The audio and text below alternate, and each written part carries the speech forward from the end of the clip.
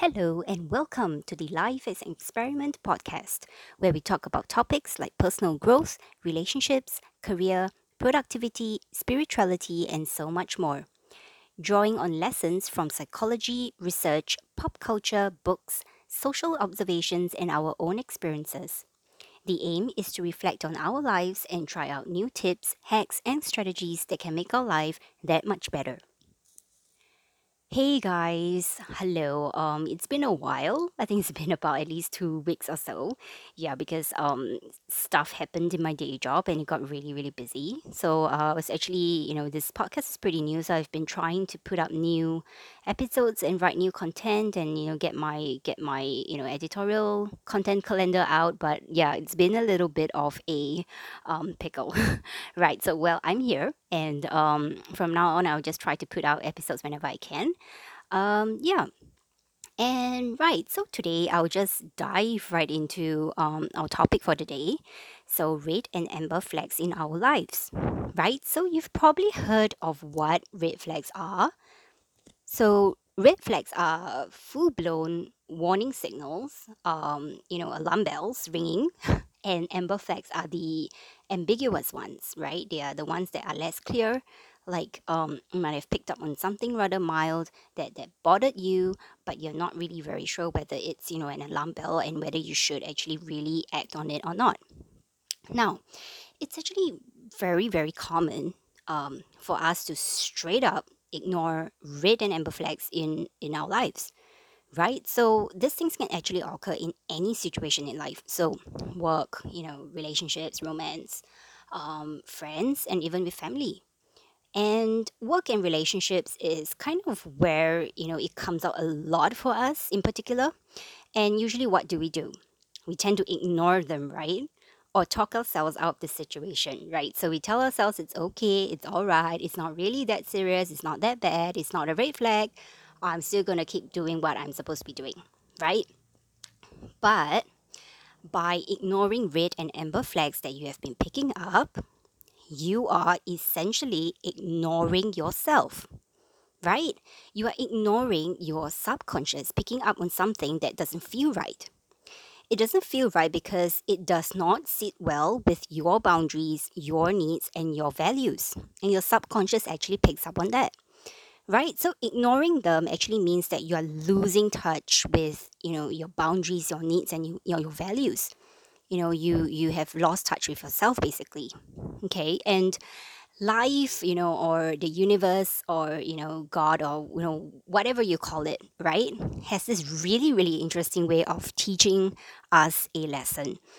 So whatever you ignore always tends to come back to bite you in the end. Okay, and the lessons will usually keep appearing in different shapes and in different forms, but you kind of tend to see the same sort of pattern or theme that is occurring in these situations, right? So it may come up in the form of, say, a different problematic relationship, or different types of work situations, which all comes down to the same issue, right? And you know, life is just testing your boundaries. It's just testing you and seeing whether you've actually learned your lesson and whether you're actually going to respond differently this time around, or whether you're going to repeat the same pattern, that same toxic pattern, or the same toxic reaction that you did previously, right? So, and what I've actually noticed is that whatever you choose to ignore at the beginning, okay, whatever you choose to ignore, yeah, your thoughts, your feelings, your intuition, especially, I think a lot of us actually ignore what our gut feelings actually saying to us a lot of the time, right? Whenever we ignore that, there is always a price to pay at the very end. And unfortunately, that price sometimes comes in a very huge way, right? So let's take an example here, right? So you take up a job, okay, in a field that you know that you aren't really a very good fit for. Okay, you don't actually really like this industry. You have never been interested in it. You have heard really awful things about it. And this industry of field actually prizes achievement, and it's very fast paced. It's very aggressive. It's very performative. You're just churning out work. Just over and over again, quantity over quality, and you know these are the things that actually don't drive you, and you know that really, really well. They just don't drive you. Okay, you prefer an environment that is more compassionate, more reflective, a bit of a slower paced, maybe more family friendly, more flexible, right? So yeah, totally not a good fit at all. But you still went for the interview. Okay, you tell yourself, why not just give it a shot, right? Went for the interview, still didn't like it, right? And you just felt, on some level that your interviewers were being a little bit shady as well. Okay, and even your recruiter was being a bit shady. Like, certain information is not really very forthcoming, and, things, you feel like things are being hidden from you for a particular intention, and it doesn't make you feel very good. Right, but never mind. You went through the interviews. You actually passed them very well. You pressed on. You signed the contract, and 6 months down the road, you are dying. Okay, you are dying. You are burnt out. You are stressed. You hate your job. Your colleagues are really, really nice, but you hate what you're doing. You're not learning anything. It's just do, do, do, do all the time, no rest. Even when you're on leave, you feel like you need to be checking with work, right? And you also found out other shady things about a company that you dislike, right? And you find that you actually realize that their recruitment practices haven't been fantastic or very transparent, right? And this were actually the very signs that you picked up on earlier on, right? There were the signs that actually your gut or your intuition or maybe even on your conscious level um, you actually felt it, but you chose to ignore it, right? And this is actually a this is actually a real life story, right? That I'm just sharing, and that's a work example. And another example could be a relationship example. So, for example, you met a guy. Okay, he gives you like you're little bit over the moon because maybe gives you a little bit of attention, and maybe he's a bit cute and cute at this point, right? But he gives you really, really skeevy, really uneasy vibes, like kind of like a wolf in sheep's clothing, very insincere sort of person, sort of vibe. Yeah, and this is a guy that you don't even know from Adam, but he makes comments about your body, about your looks, about your face, about how it would feel like if you were one of his sexual conquests, and openly comments on other women as well, right? So he always only asks to meet you at night in very dark places and where people are not around. And when you actually do that, he tries to manipulate you into, doing the physical stuff, right? The physical stuff that you're actually not really very comfortable with because, you guys are not even a couple and this is really not your thing, but he's asking you to hold hands, he's asking to, hug you, or he hugs you without your permission. He's even touched you inappropriately once. Right. And well, there were alarm bells already ringing from the start. You already felt that he wasn't a great guy. You felt on some level, that he was manipulative and made you uneasy, right? So these are all things that your gut or your intuition is actually picking up on. But, in the process of maybe perhaps, for whatever reason, pursuing a relationship with this guy, you actually ignore them, right? And this is, by the way, also another real life story, and it's actually my real life story, which is something I would be expanding a little bit on in future episodes on red flags in relationships. Right. So when we see major red flags like that, okay, like the red flags are constantly coming up, they're waving themselves in your face, they're shouting at you, alarm bells ringing, when red flags come up like that so frequently and so in your face, it actually means that you are not a good fit with the situation or with the person. Okay, like there are some perhaps even downright dangerous things ahead for you if you actually get entangled with the person or the situation, and that this situation, a negative situation they are in, could actually escalate, and you could actually be putting yourself in danger. You could also be putting your feelings and your well-being in through the fire. So it's something that is not great, right? So what is a red flag? Okay, so a red flag is like a screaming warning sign. Okay, like things or situations or people that are abusive, unsafe, that crosses some serious physical boundaries, like, maybe he touches you non-consensually, like maybe the company is hiding some really serious shady shit that you don't actually really know about until you get hired, right? People are keeping you in the dark. Okay, you are being gaslighted by the potential dates and by colleagues and by bosses, or no, you just sense or know for a fact that something is very, very wrong. Okay, you just know it. And usually, this is a sign to tell yourself to stop engaging in whatever it is that you are engaging in, or whoever it is you are engaging with. Okay? And what I've also found to be another red flag, a big red flag, is when you slip into, unhealthy patterns that you were previously in before. So, for example, you start behaving like a child, where with your partner or with your boss, or where your partner, your boss is actually your parent, right? So you get into that kind of dynamic with them, or you start behaving like a victim, okay, and seeing the other person as your life rescuer. So reenacting prior relationship dynamics that might not have been very healthy, and most likely did not work for you at all back then, and most likely 100% would not work well for you right now. Okay, so those are red flags. So what are amber flags? With amber flags, it's slightly different in that it might not be that obvious.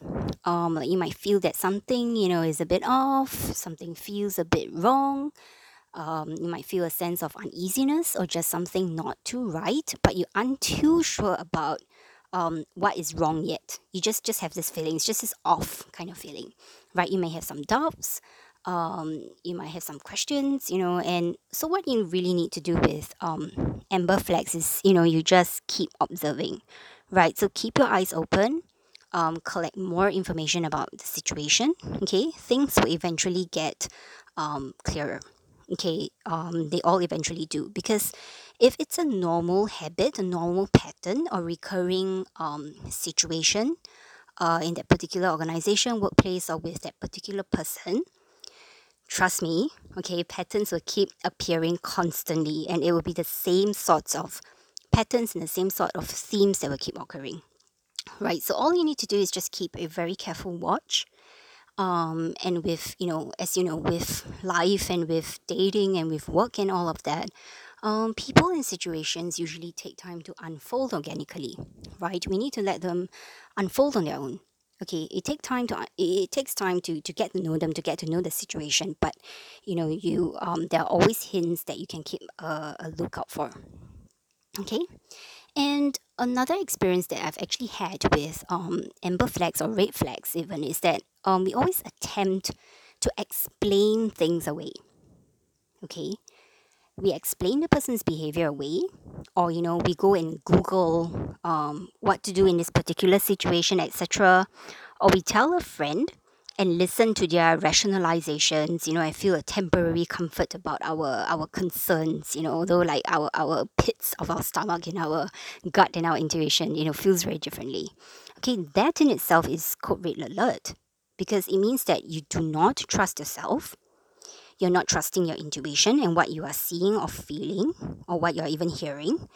And for whatever reasons, you are actually looking for signs or external explanations to rationalize what you've observed.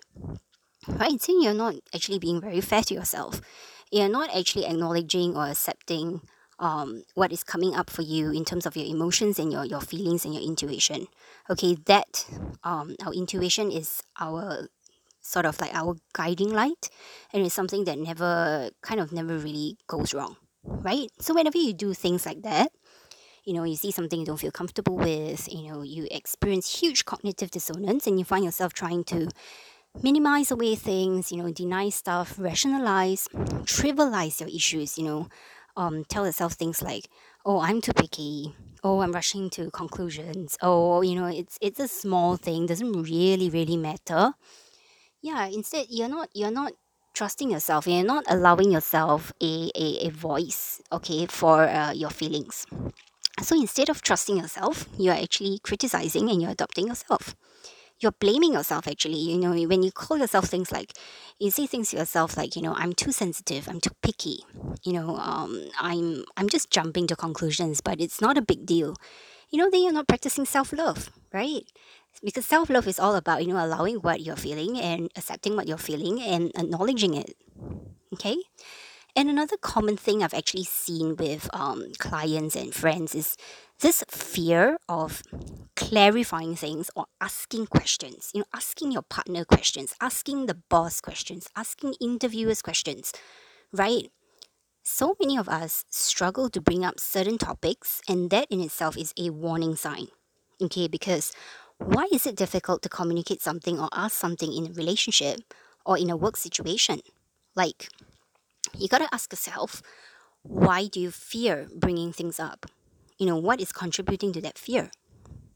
It's something that you've kind of got to look into and take some time to explore why, because that might be actually code red signal for a communication issue, or you're actually picking up on something that is not really very, is actually pretty toxic, and your fear of and it's manifesting in a fear of communication. Okay, so what do you do when you see red or amber flags? Okay, so here are some takeaways. Firstly, check in with your emotional state. Okay, so are you constantly anxious? Are you stressed? Are you burnt out? Do you feel like you are on a constant emotional roller coaster? Okay, do you feel like you are walking on eggshells, unsure what is going to come next? Feels like, feeling like everything is so unpredictable, so unstable, right? Okay, no job or relationship is going to be perfect.